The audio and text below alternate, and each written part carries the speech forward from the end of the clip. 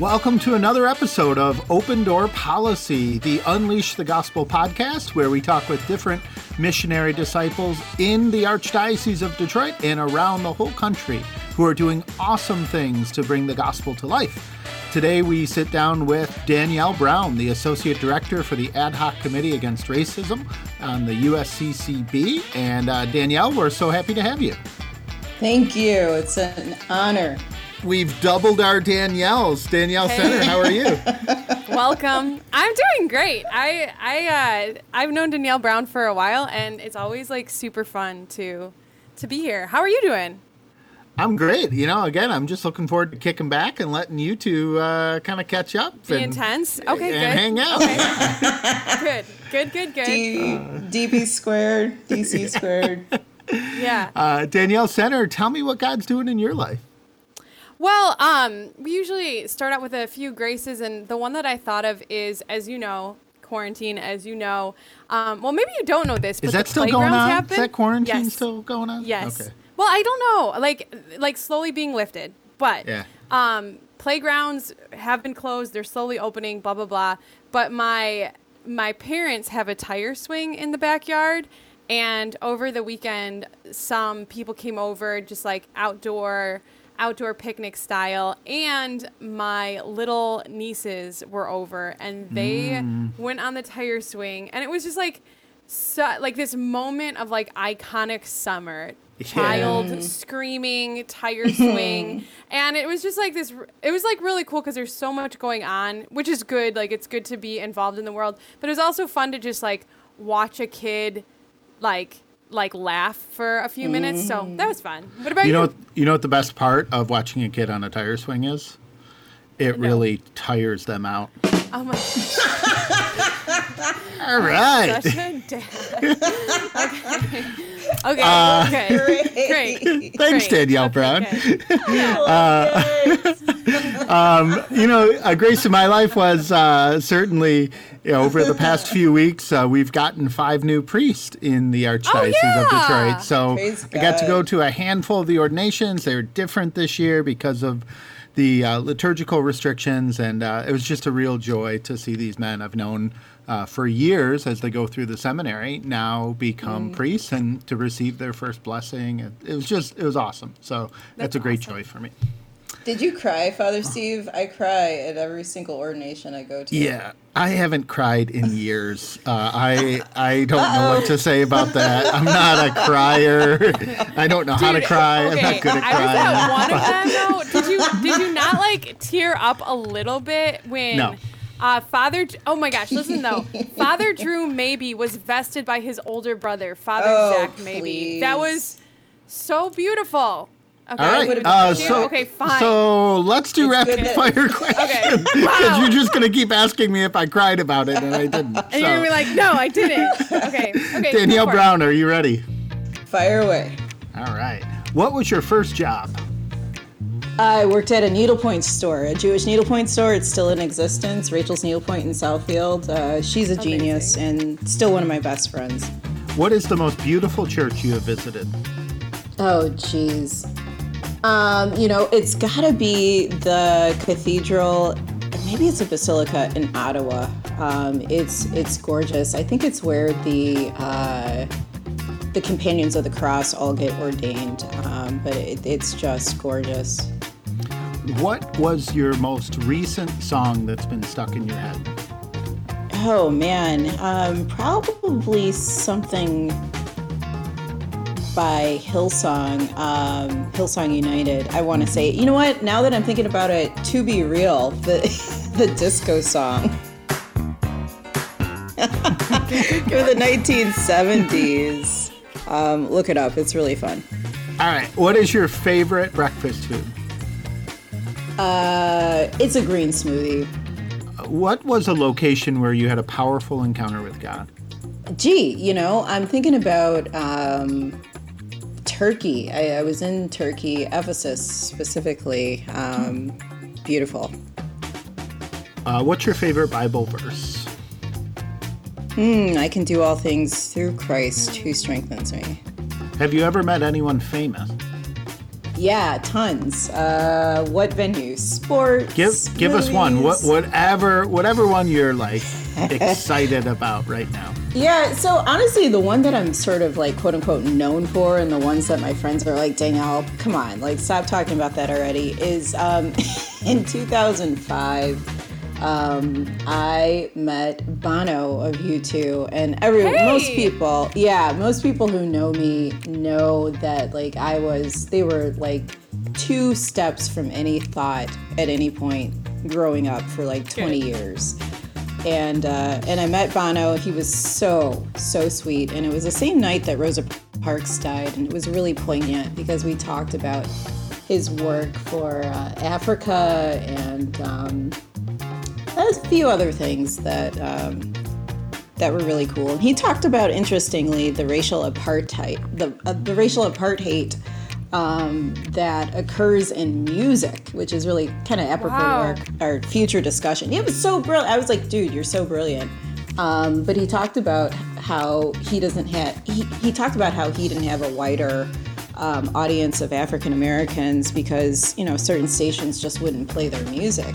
And I was like, well, yeah, you're right. That makes total sense. And the same year at the Grammys, he did a duet with Mary J. Blige. He did one with Mary J. And like, I remember sitting in my room just like crying and being like, I wonder if he thought about me when he put this together, which is, it's a weird thought, but you got to think like the night that Rosa Parks died, he played Detroit. He met a black girl in the lobby of his hotel. And this is what they talked about. Who is your hero? My mom, really. I mean, she's just been through so much, and she's such a prayer warrior, and she has got a homily for anyone who calls, and you get it every single time. She's so strong, yeah. All right, and last question. What is your favorite book? Oh, man. For some reason, A Tree Grows in Brooklyn is coming to mind right now. Awesome. Thank you. All right. I'm just going to be the one who circles back to a couple of these. So, Ephesus, Turkey, what were you doing there? So I was on a pilgrimage in the footsteps of St. Paul, and and that was one of the stops. And so we went to Mary's house, and we saw the place where John received the Book of Revelation. It was amazing. That's incredible. And then also, what brought you to Ottawa, and what's so stunning about that basilica? So specifically, it's got a ceiling that is just the most beautiful Marian blue with stars on it. And I want to say that basilica was modeled after one in Rome. But the gold gilding is just stunning. And I was there actually days after I left Ephesus. One of my best girlfriends was getting married there. And that's what brought me there. And it was beautiful. Okay, needlepoint job. How did you get this job? And do you needlepoint, or like, what's the story? Yeah. Can you explain needlepointing to, Sure. Is that acupuncture? No. That's great. What is needlepoint? It's a kind of sewing, right? It's a handicraft. Yeah. It's a handicraft, yeah, and it does not have spiritual dimensions. And you're not putting it into people? I'm not putting it to people. Well, okay, and so needlepoint actually does have spiritual dimensions in that it's like ridiculously relaxing. And this needlepoint shop is Jewish. And so how did I get it? I was 10 years old, and I was driving my mom nuts because I was running around the house being like, I have to make something. There's nothing to make in this house. And so, next Christmas, she just bought me every single handicraft she could find. She just threw it all at me. It was just like, leave me alone. Stop bugging me about things in the house to make things with. And I just remember just yearning to create things, and there were no raw materials. So I tore through these needlepoint for kids things, and I would do them in like an hour. And so that summer, I just instantaneously got it. That summer, like, she was looking for some cute dresses and got a tip that there was a dress shop in Southfield that had great stuff. And so we went there, and right across the hall, there was this little door, and it said Rachel's Needlepoint. And I peered inside the window, and I was like, Mom, we got to go in. She's like, of course we do. So I go in, and I mean, just within hours, like practically within hours, I'm sitting down with my first canvas, my first grown-up canvas, and Rachel, the owner, and I just hit it off, and I could do every single stitch she threw at me, even the complicated ones.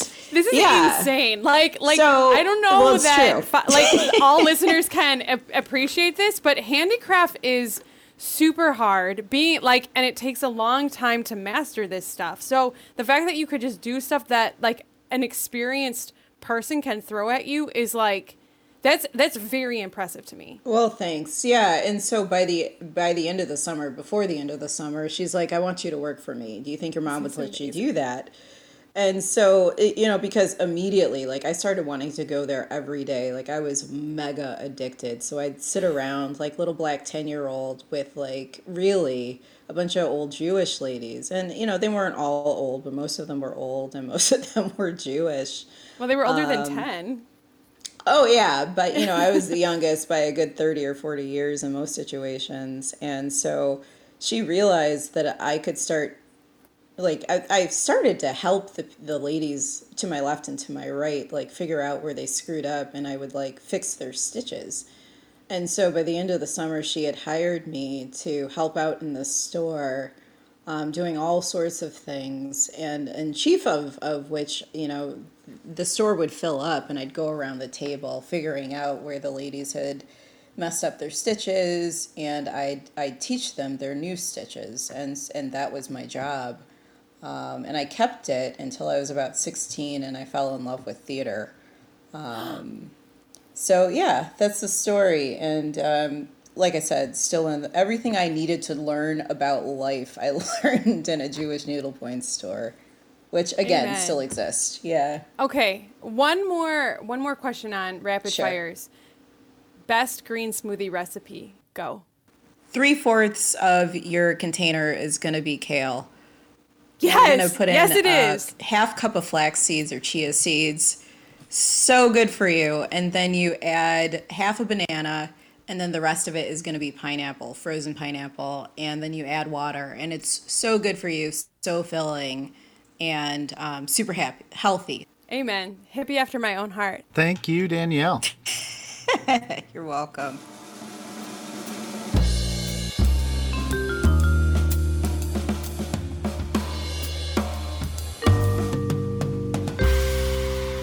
So Danielle, we on Open Door Policy, we always want to talk about what it means to be a joyful missionary disciple, what it means to follow Jesus, to give our lives to him. And we'd love to hear a little bit about your life, how you became this missionary disciple who has given, like, I know you're very talented, you're very accomplished, and you've chosen to kind of give those talents and those gifts to the Lord. Like, tell me about your relationship with the Lord. Sure. Yeah. It's just like most people, it's complicated. And I mean, he is very straightforward. It is me that complicates things. It is I who complicates things. But yeah, like honestly, I've always had a close relationship with the Lord. And it's mainly because of the way that my mom raised me and was able to really translate, these macro concepts about who God is in relationship to me. And so even in high school, very, very close relationship. College, never missed a Sunday except for once or twice when they changed the schedule and I just didn't know. Never missed Mass. But, in terms of how I lived on a day-to-day basis, like good student, came from one of the best college prep schools in Metro Detroit. But I really enjoyed the worldly aspects of being an undergrad. And, it really wasn't until I came out of college and into law school and after law school that I really realized that there were aspects of my life in deep need of healing. And so it was in pursuit of that healing that I was really, really blessed that a really faithful shepherd pointed me in the right direction, because I could have been pointed in any direction, but by the grace of God and through some really headstrong friends that I didn't really get along with then, but kind of saved my life, got into teaching theology of the body, really, which is a whole nother story in and of itself. But again, I had really beautiful friends who loved me enough to introduce me to theology of the body, and I fell in love with it, and spurred on. Where did you meet these friends, Danielle? Yeah, so you're getting to a point that's like really crucial, because we know lots of people want to follow the Lord, but oftentimes they feel like they either have to do it alone or like they're striving for that. So how did those friends come into your life? So, the ones that introduced me to theology of the body, I met through the Newton Center at Michigan State University. And there was this really, St. John Center, I should say. But at any rate, there was a small group of students who planned retreats. And I joined that team, not out of any real missionary zeal, but for the fact that I was really irritated that all of the music that they used to guide our meditation was country. And at the time, I was a young Black woman in undergrad, and I was just like, you guys are so out of touch, it's pathetic. Because when you go to parties and when you go out and when you hang out with anybody other than y'all, that's not what we're listening to. That's pathetic. And you were going to turn people off, and this is not how you evangelize. So you didn't like it. You didn't like it. I hated it. I was so angry. I was so angry. And mind you, this is coming from a girl who, I've gone to George Strait concerts by myself. I've been to Reba concerts by myself.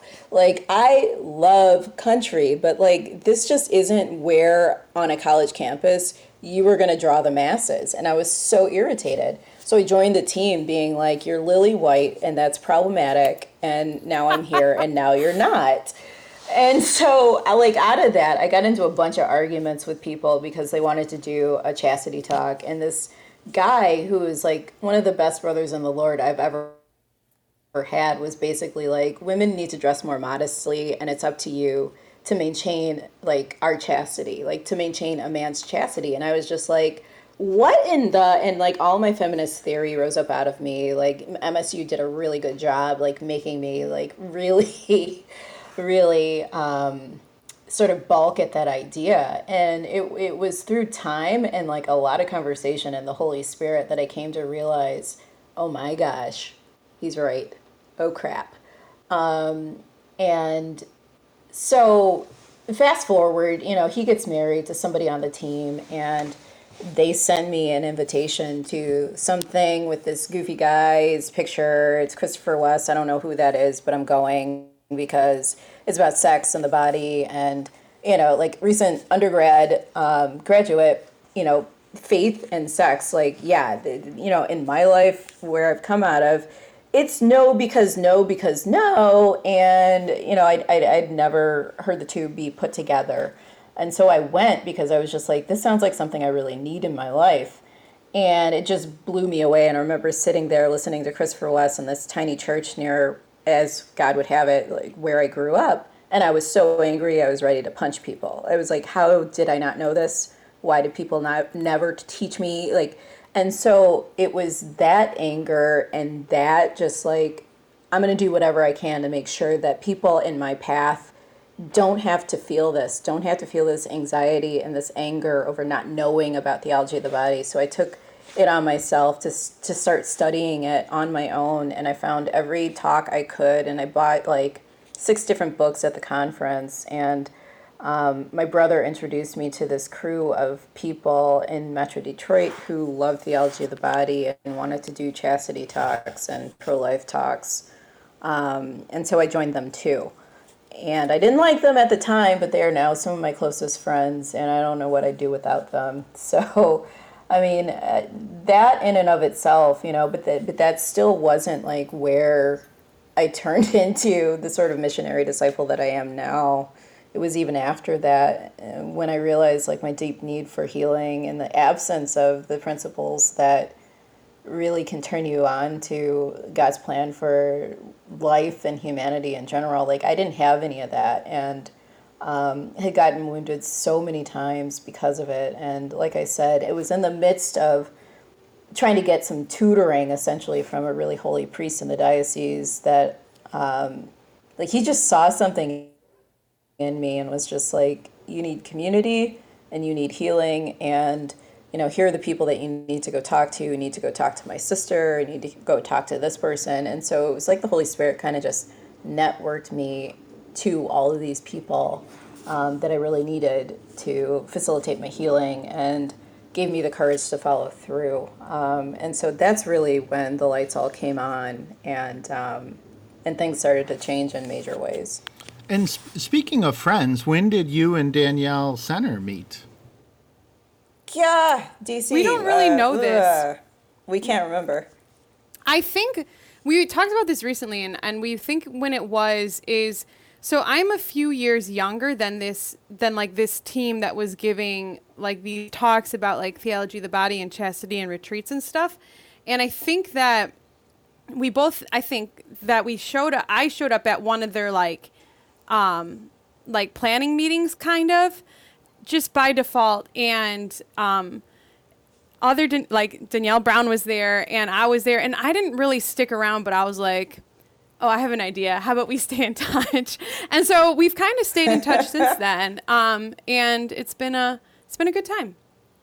I always love hearing stories like Danielle Brown. Like, I love that the reason that you got involved is because you're like, wow, I'm frustrated that this isn't as good as it could be. I better jump in. And every single time. That's a really beautiful way for God to call you. And how sometimes like spiritual directors will say, like, see where God has called you in the past, see like how he's worked in your life in the past. It's just kind of funny to be like, oh, I wonder what's happening in your life right now and what's going to happen in the future. Like, what needs to change? Danielle Brown, your mom and my dad have become like church buds. Tell me, you mentioned about your, really admiring your mom and her faith. Tell me what you admire most about her faith. Man, she just the tenacity with which she prays, and she will have faith for other people that far supplants their faith, the faith that they have for themselves. Wow. And just, again, she's like a newborn baby. Like, she just bounces, right? Like, she just, like, doesn't matter what happens. Like, God bless her. She's just so resilient. And she really does have a gift for intercession, and she relies on the Lord to show up. And it's impressive. Have you been working through any scripture lately? And if so, what one? Yeah, I've been working through the Gospel of Mark. And man, Jesus is so compelling, right? Like, and his voice, I feel like, is a little bit different. I mean, like, the biblical scholars out there, if you're listening, are just like, this noob. Of course the voice is different. Like, somebody different wrote every single one of these. Of course it's going to be different. But I'm just trying to think, the challenges, particularly that Jesus presented to the Pharisees, are just so compelling to me. And I'm just trying to think, like, what recently... Oh, I've just been delving into the passage where the Syrophoenician woman shows her faith, and that back and forth about, the children's bread and who has the prior claim to it and everything that means. Yeah, I think there's something beautiful about disciples reading scripture, because it, sometimes it can sound like this is what a disciple does, or this is what someone who loves Jesus does, like, you have to do this. it's what you're supposed to do. But the more you kind of like, there's one way you read it when you first meet the Lord or when you're trying to understand or study it. But when you read it, when you're like trying to follow Jesus, when you're all in or you've committed to him, I mean, it's like getting to know the Lord on a deeper level and getting to hear his voice and the way he speaks, whether, you know, at times that's really consoling, at times it's confusing, and at times it's challenging. So there's something like beautiful about the way Scripture strikes us in the different parts of our lives. Oh my gosh. Yeah, I just finished working through John, and I kind of miss that Jesus. Like, they're all the same Jesus, obviously, but like the way that Jesus speaks in John especially is like, dare I say it's romantic. Like, I remember just a few weeks ago just sort of gushing to my girlfriends about how compelling he is, because he is, you know? Yeah. Like, oh my gosh. Wow. Yeah, he's pretty great. Yeah. I like him. And it's also interesting to like be at a different spot in your life and read it again, right? Right. Like you yeah. read these things a couple years ago and the years before that too. So there's that element of it as well. And I think that there's something just like comforting about Scripture as well. It's like this thing that it's always speaking to me, but it's always like also there, you know? So it's something that I can return to as well, which I always appreciate. Father Steve, what are you reading through these days? Scripture-wise? Yeah. You know, I've been reading through Kings, mostly because it's in the daily readings these weeks, and there's so many awesome stories of how God works in the Book of Kings. So, I love how these stories from the Old Testament are both like really engaging, like just history stories and the history of humanity, but it's also God speaking to us sometimes in teaching, but oftentimes in Scripture, the Lord teaches through stories. And so God tells a story so that we can know either the way we should go or a cautionary, like, you know, therein lies death. And so I'm loving Kings these days. Okay, I say we just jump in, Danielle Brown. You're a strong woman. I'm a strong woman. And do it. We were talking before we started recording about just like racism is a topic right now. And in my life, I feel like I have had so many conversations about racism from people on all, like every little color of the political spectrum. I have had folks talk to me about their opinion, this, that. So where are you coming from? What's going on? What have you been working with? Yeah. I mean, I just want to flip it on you and just ask you, like, was there a common thread? Has there been a common thread in all the conversations you've had? Oh, Jesus, take the wheel. No, you know, and that's something that's been really interesting is, and this is something that I was just talking to someone about today, and like, you know, probably more of my story than the listeners do, but blah, blah, blah. Like, they've seen my picture. I'm like super, super white. But also the listeners would know I attend St. Augustine Monica in the city. It's an African-American parish. I worked at St. Anne's for the past 3 years. It's a Hispanic parish. And then I was working in the city of Detroit. Now I'm back working in the suburbs. So I feel like in different places, people presume I have a different kind of story because you know, I look a certain way. I look like I don't have an experience and the relationships that I do. So no, it's been all over the map. And I've seen so much disconnect between the experiences I've had and the stories that are being told. And so I've been everywhere. That for me. What about you? What have you seen and heard? I'm sure your experience has been way more intense than mine. You know, it's interesting. I think one of the biggest things, and first of all, disclaimer, I am not speaking on behalf of my race. Yeah. Because that's just a burden that far too many people of color have. But I will say, and it's an unfair burden. It's not fair, but even when you say that, like people that you're speaking to, like they want to understand. And so they think after like just a few conversations, even that, they have a good handle on whatever it is if they've talked to you. At any rate, like I think one of the things that's been a real part and parcel of a lot of people's experiences recently is just the amount of emotional processing that has had to happen, and so like in my experience, like there's just a lot of emotions to process. And after George Floyd was killed and that story broke, I couldn't sleep for 2 weeks. Like I would sleep maybe 4, maybe 5 hours, but I couldn't stay asleep, and like when your job is to help people work through these issues, like you don't have time to actually like feel the emotions. Like you immediately have to go into response sort of triage, and I think it's just been really difficult to take in the number of people who have died even in the last 3 or 4 weeks.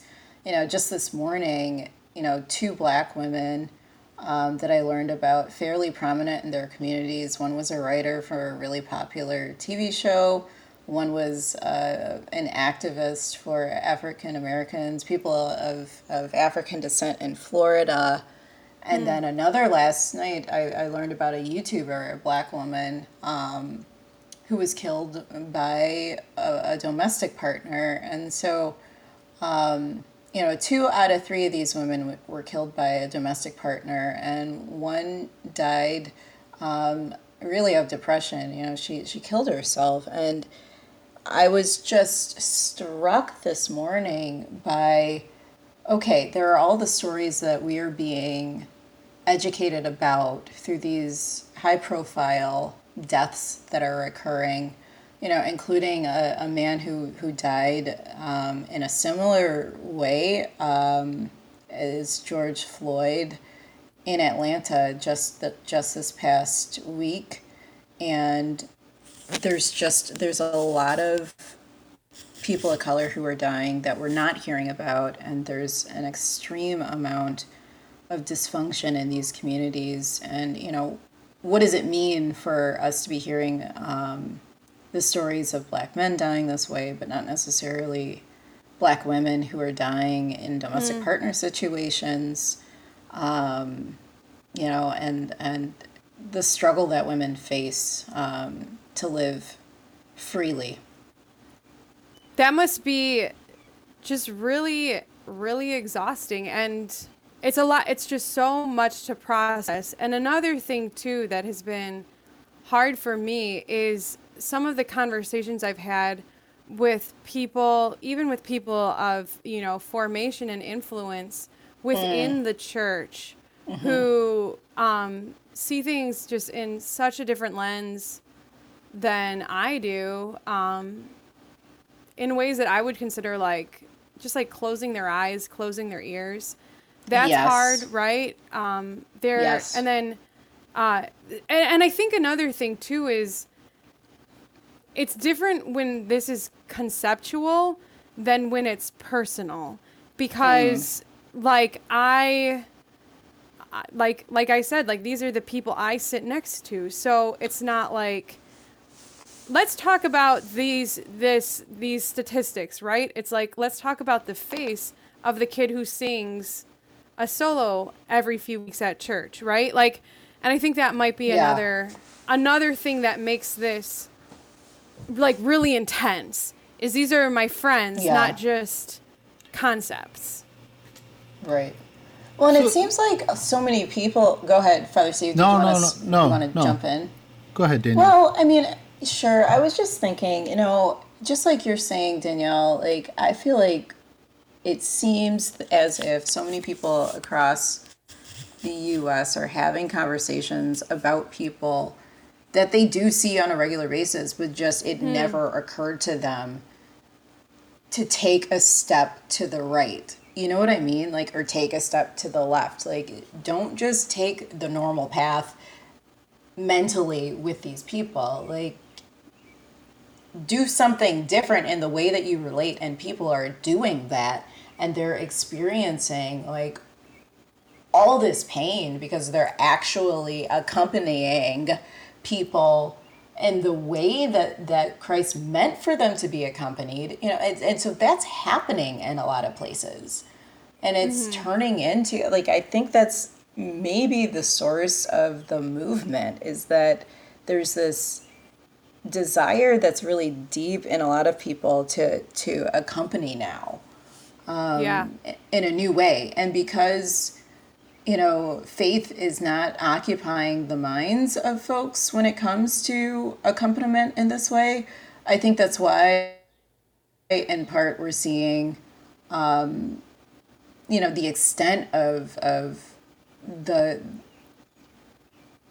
people taking to the streets, and Yeah, Danielle, I just want to talk about that because, Danielle Center mentioned about having different slices of her life. And I think a lot of us have that, right? We have different people we relate to in different ways, whether it's a professional or families or people make assumptions about us. Sometimes I think that there can be a real challenge of having honest conversations about this, that people don't feel like that they're always walking on eggshells, or that they can really ask the questions they want to ask without it being kind of misunderstood. Do you find we're at a moment now where people are more open to that, or where people are more cautious and kind of retreating to their camps, to people who, because it's so easy for us on social media and in other places to find an echo chamber, right? Find people who just agree with everything I say. So I guess I'm asking, do you find that we're having the conversations we need to have? And how can we do that better, where it can be done in a way where, like, you don't get put on the spot to speak for all African American people, but these honest conversations can happen? Yeah, I mean, one of the things so I led a couple of conversations like this at the USCCB just amongst staff. And I think people were really shocked at how quickly people were going deep, even amongst, coworkers that they don't actually directly work with. And the thing that I try to impress upon them and everybody else is that it doesn't have to be this hard. If you simply set the ground rule of, we're not going to get personal. We're just going to talk about ideas and not people. And we agree not to attack each other. Like, just name the thing that you're afraid of. Like, and I can't tell you how many times people have said, I'm really afraid that I'm going to screw up what I'm about to say next. And I'm just like, I'm a big girl. Just say it. Just spit it out. Like, get the thing out of you. Like, there's this song that Chantal Crovius, who's, I probably butchered her last name, but she's from Canada, and she's just this brilliant writer. And there's this song that she writes, and one of the lyrics is, if I get this on paper, it's no longer going to be inside of me, threatening the life it belongs to. And this is the same thing. Like, just get the thing on paper. Like, just get the thing in the air, and it won't be threatening you anymore. Let us just deal with it. And so, like, just the fear of being wrong, and I say it all the time, but it drives me nuts because I think about, like, the saints who got eaten by lions, like Ignatius of Antioch, right? Like, he was just dreaming about being bred for the lions, and I'm just like, but we're afraid that we're going to screw up verbally. It just drives me nuts. Like, Lord, give me the courage to want to be bred for the lions, even though the lions are just public thinkers, right? Yeah. I on my way to be podcasting tonight, I was on the phone with a young man, and he I think is somewhere that, like, maybe a lot of people is so, like, kind of twofold question.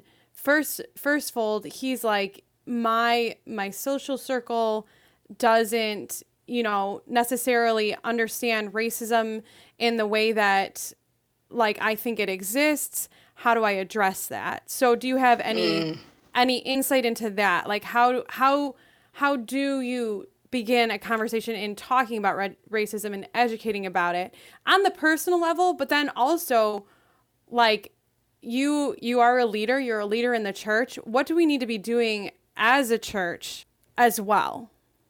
Sure. So, I mean, I am inviting all people of goodwill to start with the documents of the church. You know, the church has not always been perfect, but people and bishops and saints have written about racism, and we need to know how to think about this as a Judeo-Christian people, as Catholic people. So, most recently, 2018, November, the document is called Open Wide Your Heart. Open Wide, or is it Open Wide Our Hearts? I'm misquoting the title, which is awful. Our Hearts. Our Hearts, thank you. At any rate, this is the document that, you know, the bishops wrote in 2018. It got overshadowed by this scandal and just the need to deal with it. But, you know, it's been criticized up and down, just like every other church document. But it's a great pathway to just start a conversation with people who don't know where to start. And there's a great study guide that you can use really just on your own or in a group to guide your discussion. But just know that, like, this is not forbidden fruit. This is a conversation that America needs to have, or we will be doomed to repeat the social unrest. And I don't mean the protests, but I mean we will be doomed to repeat this nasty sin for the rest of eternity. And I just don't believe that that is what the Lord intends. Danielle, tell us a little bit about the work that you're doing with this ad hoc committee. I mean, what is joyful about it? What, you know, like, where do you see hope in this work? Because this is something you've been a part of kind of since its conception at the U.S. Bishops' Conference. Is that correct? Yeah, in a sense. I mean, I'm the first staff. I'm the first full-time staff to the committee. And the committee was formed after the marches on Charlottesville.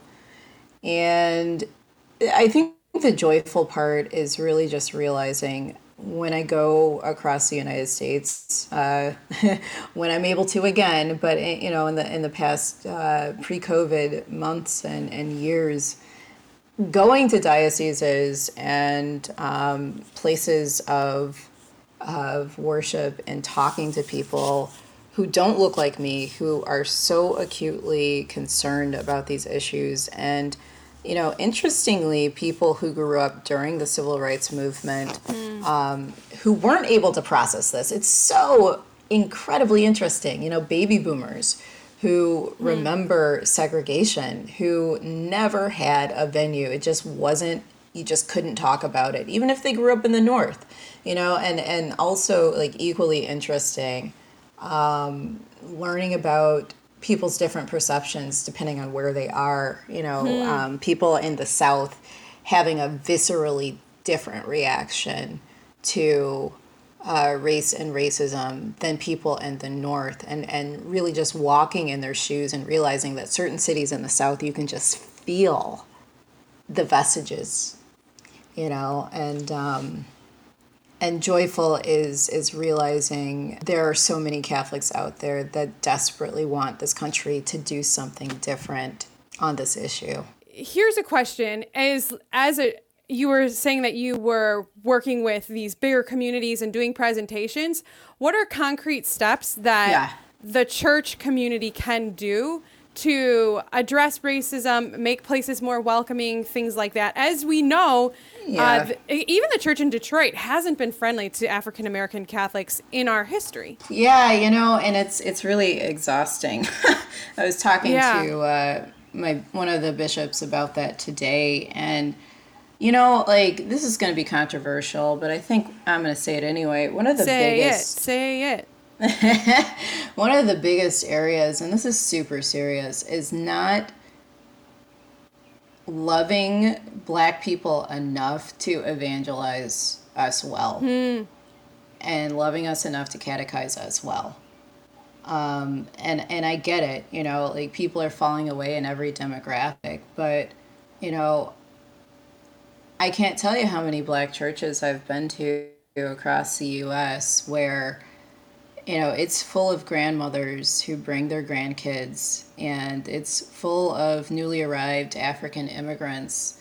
God love them. They are filling up these churches where the vacancies, once were. And this is, get me, not all, but many Black churches across the United States. And it's just a sadness to me that the faith has not been passed down, and it hasn't caught, it hasn't kept, and amongst this community in particular. And same with the Native and Indigenous community, where those communities have become Catholic or are Catholic. Just the passing on of the faith is not happening, and it's just such a sadness.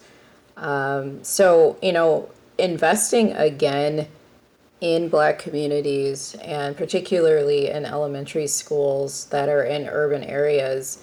We all know the stories about the church closings and the combining of churches and all of that. It's a very common story in large cities especially, but it hurts students of color who otherwise don't have options to get education alongside of the teachings of Jesus.